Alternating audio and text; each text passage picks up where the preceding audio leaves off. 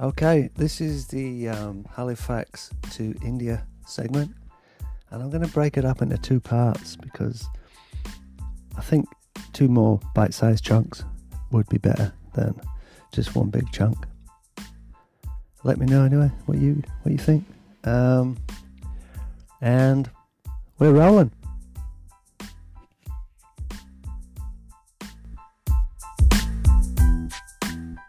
I'd done a push bike ride before, and that was kind of the main influence to wanting to do it again. Me and Dickie Hanlon, we were both 19, and we'd both been like simultaneously dumped by our girlfriends. And I was moping around at home, and my dad's like, "Oh, why don't you go to France and pick grapes?" And I looked at him like, "What, you can do that?" And he said, "Oh, aye, yeah." And he's kind of painted this picture of these beautiful sunny vineyards and these sultry Mediterranean women. I got a bike. I bought this push bike. It's like 50 quid. Just an old drop handle. And Dickie Hanlon had a drop handle bike already. We didn't have any pedal clips or special shoes. I didn't even have cycling shorts. Dickie Hanlon did. He borrowed them off his brother. But yeah, no fancy gear. And we had this tent we just strapped on the front. We had pannier frames and some bags, got some second-hand bags off a bloke. My sister, her boyfriend at the time, a guy called Charlie, his next-door neighbour was a truck driver, and he'd got us a lift down at the south of England, so we helped him with the loading and unloading of this truck on the way down through England, and then we got to Kent, and we rode across from there, got a ferry. We rode all the way through down to southern France, a place called Perpignan. Rode up to this nearest vineyard, saw this bloke, and we said, "We've come to pick grapes." And this French dude looks at us, "But they are not ready." I said, "Oh, shit." We ended up, looking back now, we might have got a job doing pruning or something like that, but we just assumed the only job was actually picking them. And so we just went, okay. Just ended up riding over the Pyrenees into Spain because Dickie knew a guy over there, a Spanish fella. He got us a job in a cafe. That ride, it was a real rite of passage. It was a real boy to manhood kind of moment. We were just kids when we set off. When I come back, I felt like I'd actually made that move into being, like a young man. The trip was just, skin of his teeth stuff sometimes. We'd just sleep wherever we could. Sometimes get down by the cops. We'd be sleeping on house roofs, and they'd come up and say, "Oh, we'd try to sleep in a bull ring," and kept on a lot of beaches, and even kept on a roundabout in the middle of a busy road once. Yeah, that was just a real roughing it kind of experience. With shaving car wing mirrors, and we learnt a lot of hard lessons, and we had an absolute ball. We got right down to the south of Spain, and we were staring across the streets of Gibraltar to Morocco. I just wanted to keep going, but we'd run out of cash. We just had enough money to get back north. It was a real downer heading home. There was the actual heading home part was a bit of an adventure, to be honest, but once I'd got over the joy of meeting my family, just the sitting down back in the same environment where you left, it's like you just woke up from a dream, a good dream. So this time around, riding from India, inside, I had no real intention of coming back. And I think it's no offence to where you live. Sometimes you just got to get away from your old self. You've got to get away from all those people who have an expectation of you. So you'd never do that, or yeah, he's always like that, or people kind of limit you. They don't mean to sometimes as well. It's just the way you perceive people. Just breaking out of that, you can reinvent yourself. As I've said in the introduction to this podcast, I'd met Brian in the place I was trying to escape. I thought he was just another 8-pint hero, all beer talk. But Brian was different. He had an older brother called Jim, and he'd been to India. And he was a full-on traveller. I think he lived overseas by then. But in India, Brian had all these pictures of his brother with his big bushy beard and riding up on ponies up into the Himalaya and living in caves, smoking the herbs. His mum Teresa said when he come home he just couldn't stand the sound of ticking clocks, you know. And I've got to admit, I'm a bit the same. It's like they're counting your life away one tick at a time. Jim, Brian's brother, he'd stay for a bit and then he'd be off again, and must have seemed so exciting to Brian, and he must have really influenced him when he was a kid. I went round to his house. He lived in Illingworth, probably a few miles down the hill from Queensbury, and his mum Teresa invited me in. Absolute lovely lady, tall gem. She said, "Would you like something to eat, love? Cup of tea?" Teresa, she had 10 kids, and Brian was the baby. When I walked in, I could hear the Saturday horse racing going on in the front room, and Brian's old man Joe's there watching the telly, you know, with the newspaper there, and he's obviously got a bet on. Teresa shut the front room door, and we went into the kitchen, and I rolled out the map on the kitchen table. I'm showing Brian the route. I felt a bit like a car salesman. I was trying to say, I felt like if I said the wrong thing, he might just go, "Oh, that's a bit much for me." You know, this was sobriety. I'm showing Brian the rough route I'd drawn. We're going to start in New Delhi, ride across to the Himalaya, Nepal, you know, ride through Nepal, ride up through the mountains into Myanmar, then Thailand and Malaysia, duck across to Sumatra in Indonesia and ride over the volcanoes onto the west coast, and then get as close as we could to Australia via ferries and then flying. But it was a large-scale political map, you know. It had no contours, or, you know, it didn't show how serious the climbs were. It really played down the size of the journey, and also psychologically, it looked better too because, you know, we're heading southeast, kind of downhill. Brian looked at the route I was going, and he said, "Yeah, I like it." But I think, like, it was just the going bit he liked best. I was giving him a chance to get out of there. Brian, he worked at a place called Denon Velvets. He was a supervisor, and they made the velvet, the strip that stops light getting into photographic film. So I'm sure they had other uses for this velvet, but that was one of the main ones he always tell me about. And he said, you know, there's a lot of fumes in there, and you'd be looking over these noisy machines. I'd seen him out the front one night. He used to work shifts, and it was like a summer evening, and he was sat on the windowsill outside, supping a cup of tea and trying to get some fresh air. And he told me, like, you know, I've sold my car, and my sister-in-law's got me this bike, and Jim said he had some Indian rupees stashed in his top drawer. So he had like 150 quid's worth of Indian rupees, so Bride's got that. And everything seemed to be coming together. We'd even got some extra work. We started working for my stepdad, Fred. We're on like this big scaffold, this shaky scaffold about 20 metres up off the ground. There was like a big square chimney, and they had these massive blocks. Like, we were crowbarring them off, getting them loose, and then we'd lift them up and we put them in this plastic chute that went down into this skip. We had this other guy working with us, and he was a bit of a big lummox, you know, a bit goofy. He was trying to carry this block on his own, but he couldn't get it into the chute. So he just threw it over the side. And it's spinning. We're watching it, and it's spinning on the way down. And then when it hit the deck, it just bounced in the air and started cartwheeling across the car park. And there's Freddie. He's up this ladder pointing a wall with his back to it. And we're all shouting, you know, "Look out, Fred! Fred!" And he turned around at the last minute, and this massive block just like whooped straight past his ear. Like, it actually grazed his ear, and it told me later it actually clipped his shoulder of his jacket too.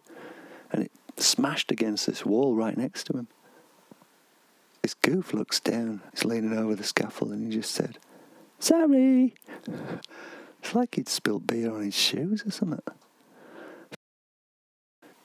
It was getting closer and closer to leaving Saturday afternoon, and we were walking through town and went past the pub. Brass Cat, and everyone was in the beer garden having a good laugh, so we went in there and we had a pint. And we got these mats and these sleeping bags, and people are asking us what they're for, and then, of course, we're telling them we're off to ride our push bikes from India to Australia, and you're sort of getting a mixed reaction. A lot of people, they're slapping you on the back and saying, "Oh, brilliant. Oh, God, I wish I could do that." And then you'll get the real, normally someone who's had a couple more beers and they're a bit less considerate of pissing on your chips, Like, "Oh, what? India? Why would you go there? Riding all that way on that little saddle? You've got to be a pufter." I just said to this guy, no, we don't have saddles. We just ride on the bus. Shut him up. And we went out into the beer garden, and it was a lovely sunny day, actually. That's probably why everyone was out. People had, burnt noses, showing off that they'd actually been burnt by a sun, And we're drinking Guinness and laying back on our roll mats and got sleeping bags and kind of practicing, really. Felt good. I guess that was the difference. Now we were in the pub and we were kind of getting a bit carried away and being like 8-pint heroes, but we actually had equipment with us now, so it kind of meant a bit more. We had props. It was my last night of going out, and all my old mates like JB, Andy Mansley, Chris Keys, Dave Ellis, we'd gone out in Halifax, and they were all saying to me, you never really get totally pissed, Moz. And the truth was, for one, I didn't like being totally pissed. I'd woken up sleeping in gutters and stuff like that a few times and not knowing where you are. It's a horrible feeling, and as a lot of you will be relate to. I'm not saying all my audience are alcoholics, but if you're liking these stories, you've probably got some kind of connection. So this particular night, we're out and they kept getting me drinks, and I don't do vodka. Vodka's like, I don't know, I think certain drinks do certain things to people, but vodka, you just kind of have these gaps in your night. 1 minute you're walking down the street, next minute you're climbing up a tree or something, or up on a scaffold. But John just kept plonking these drinks in front of me, like on a loop. I'd turn around, there'd be like a vodka and orange, turn around, vodka and orange. Come on, Mars, fucking hell, down in one, go. I come out of this club and I was bollocks. This ute came past, so I've just gone, yo, I'm off, and I've just jumped on the back of this pickup truck, and I'm heading down this, like a cobble street behind the Peace Hall. See you lads, I'm off to Australia.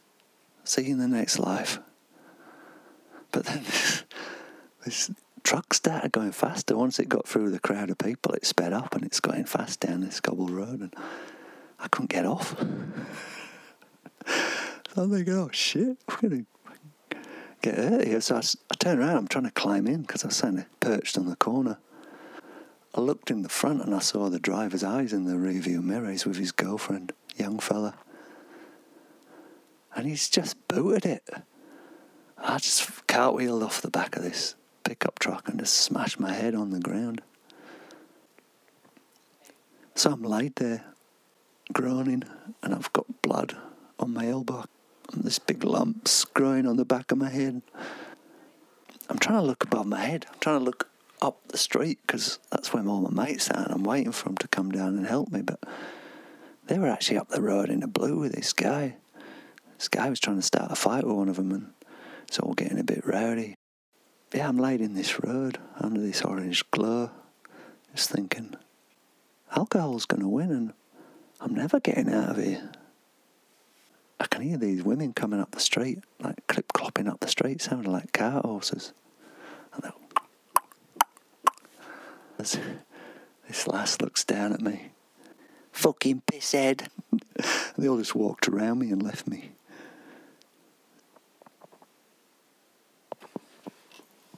On the day we were meant to leave, Bryce still wasn't home. It was about 4 a.m, and we were meant to get a lift at 5 a.m. Finally, he come skipping down the road. It's like, oh, yeah, I just won last night out.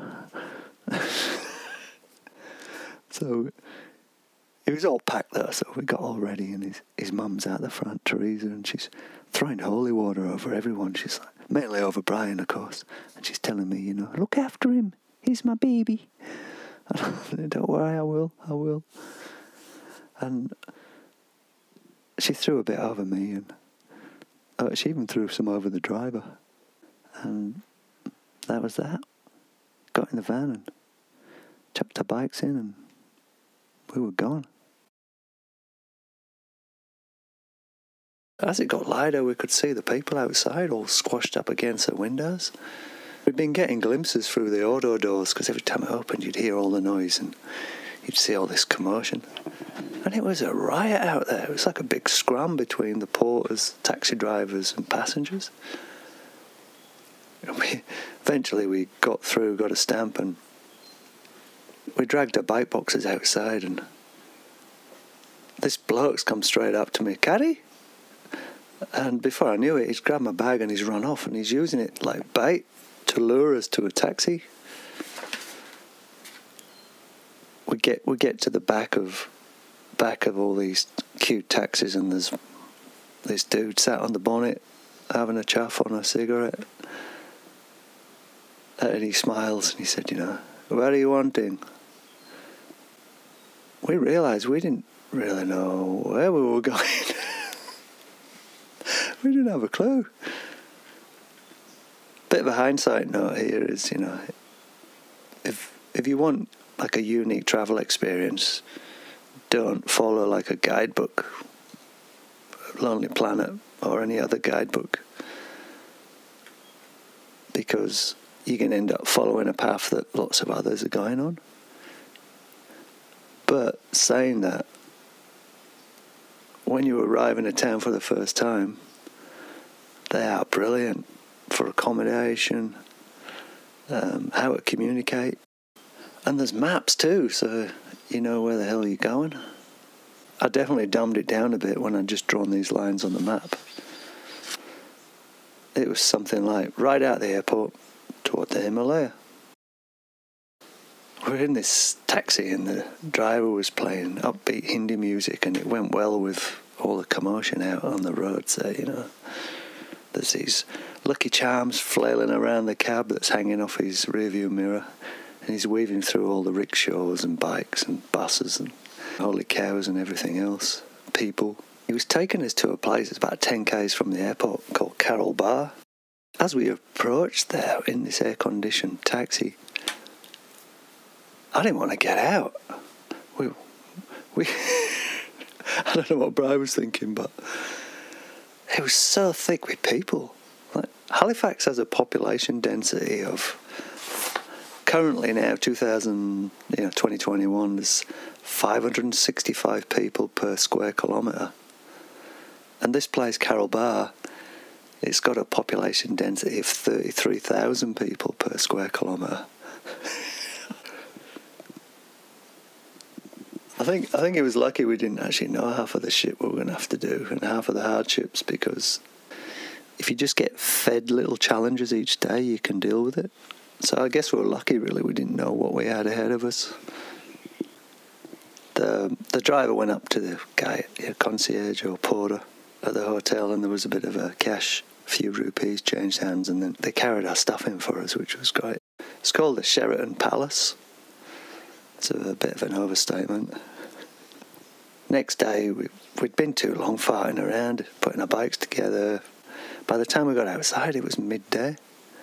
We stood on the periphery of this massive congregation of 2-wheel, 4 wheels, 6, 8 wheels, 12 wheels, you know, timber wheels, animals, hooves, people. And there was no real delineation between the road and the footpath.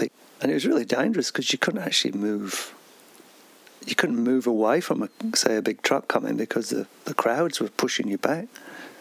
It's like being in a mosh pit. There was a motor rickshaw swerved in, it just missed Brian, and then that sort of prompted us, we had to get going because we're getting swallowed up with all these people. And then a truck was right next to us, and this big wheel was getting closer and pushing us back toward the curb. But the people on the curb were spilling out in the road, and we were boxed in.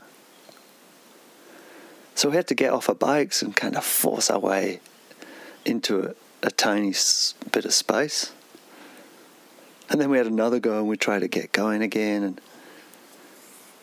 we got a bit bolder each time, and a bit ruder, I guess, because when someone starts pushing you, you start pushing back, and all of a sudden it's fine. So we're just pushing our way through this crowd, all getting pushed.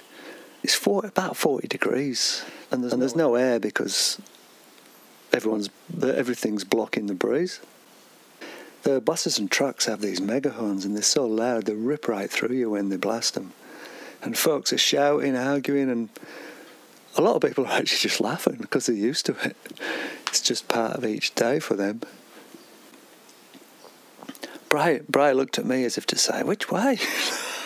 Well, I got no idea, because all the road signs are hidden behind bodies and vehicles. We'd stopped to try and ask directions, point to this map, but we just got surrounded. They were squashed right up against us. I was worried we were going to get pickpocketed, rocking the head side to side and deliberating and pointing in different directions. And crowd was just building and building and building, so then we just took off again. We'd try and ask again, and then the same thing had happened, and we just kept sort of hopscotching out of this place until it thinned out a bit. That's how we left New Delhi, stopping, getting mobbed, and then taking off again. We somehow got on the right road. We had drinking bottles with this glucose in it, and that was just keeping us going. We didn't even stop for any food. I don't think we dare stop. I don't think there was any sense that wasn't completely overwhelmed. In the late afternoon, the country started opening up, and we actually saw our first mud hut. There was a woman out the front, and she was pulling the cheap plastic bags, like the single-use plastic bags, out of the monsoon muds. That was a really refreshing thing about India. Nothing was wasted back then. I don't know what it's like now, but we saw a monkey, our first monkey, running on this wall top, and lush paddy fields started appearing on the edges of the road. The setting sun was reflecting off the water, and there was these beautiful giant kingfishers. They're as big as kookaburras in Australia, and they were just looking down into the paddy fields at the fish, and it was almost peaceful. It was calming down. But this truck, he'd come from downwind, and he'd come right alongside us, and he blasted this megahorn. He nearly blew us into this paddy field. It was one of those fucking hell moments, and we're holding our chests and looking up the road at this truck that's passing us, and through the dust I can see the co-driver. It seemed like it was the same guy every time after that. Like a moustache, sunglasses, and this bandana, and this big cheeky smile. And it seemed they weren't doing it on purpose because they were desensitised to it, but it seemed like they were going, I'll get this bastard. Just blasting the horn and waiting for the reaction.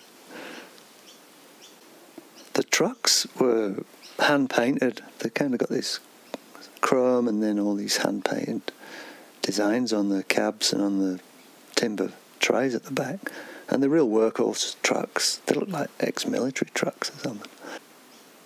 And they always had, on the mud flaps, they'd have different characters, normally movie stars, like Indian movie stars or from Bollywood. This particular one had Sylvester Stallone on the mud flaps with an AK-47. The horns, I call them mega horns. I saw an advertisement on a billboard once when we were riding, and they showed this horn, pride of place, you know. They were like massive foghorns. And the rule was, if you sound your horn first, then you got right away. And you can do what you want. And it seemed like you could mow down a crowd of people if you sounded your horn first.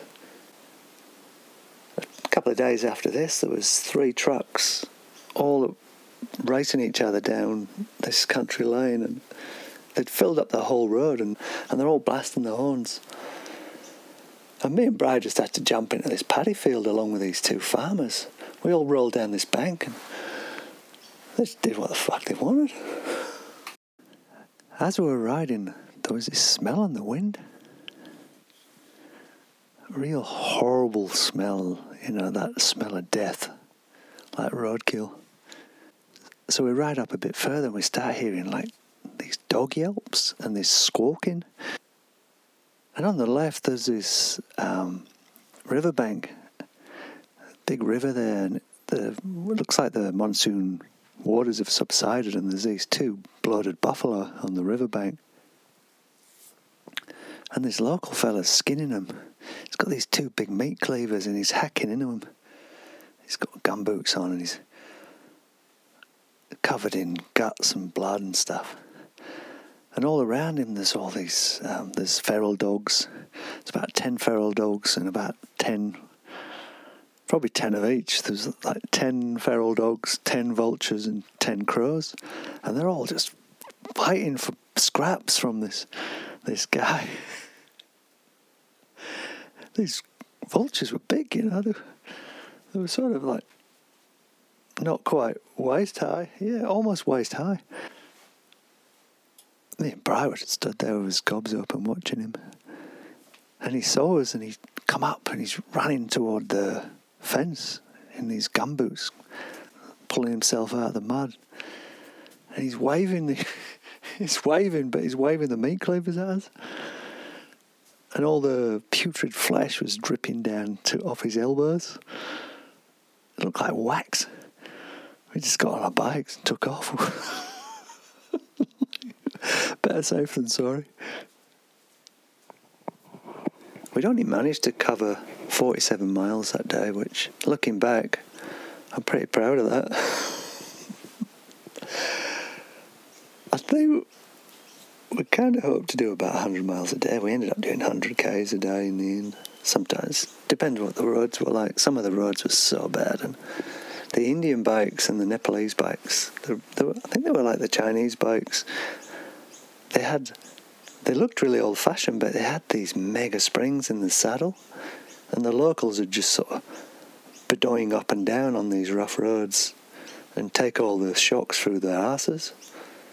Whereas we had these supposedly superior mountain bikes, but back then there was no suspension on them, and they had no give, so on these rough roads you just get really sore elbows and arses from bouncing up and down. We ended up in a place called Harpur. It was just after dark. You couldn't see a thing. It was pitch black. It was like being out in the absolute middle of nowhere, because there was limited electricity back then. I had just a little tiny pen light. I tied it to my handlebars, kind of going against the flow of this massive crowd of people. And you can't see their faces. It's just these black shapes and you're trying to squeeze between them. We got into town and there were a couple more lights there, but it was still really dark. And the mechanics, believe it or not, they were setting fire to car tyres to get the light so they could see what they were doing on the truck. So there's this big black plumes of smoke going up in the air.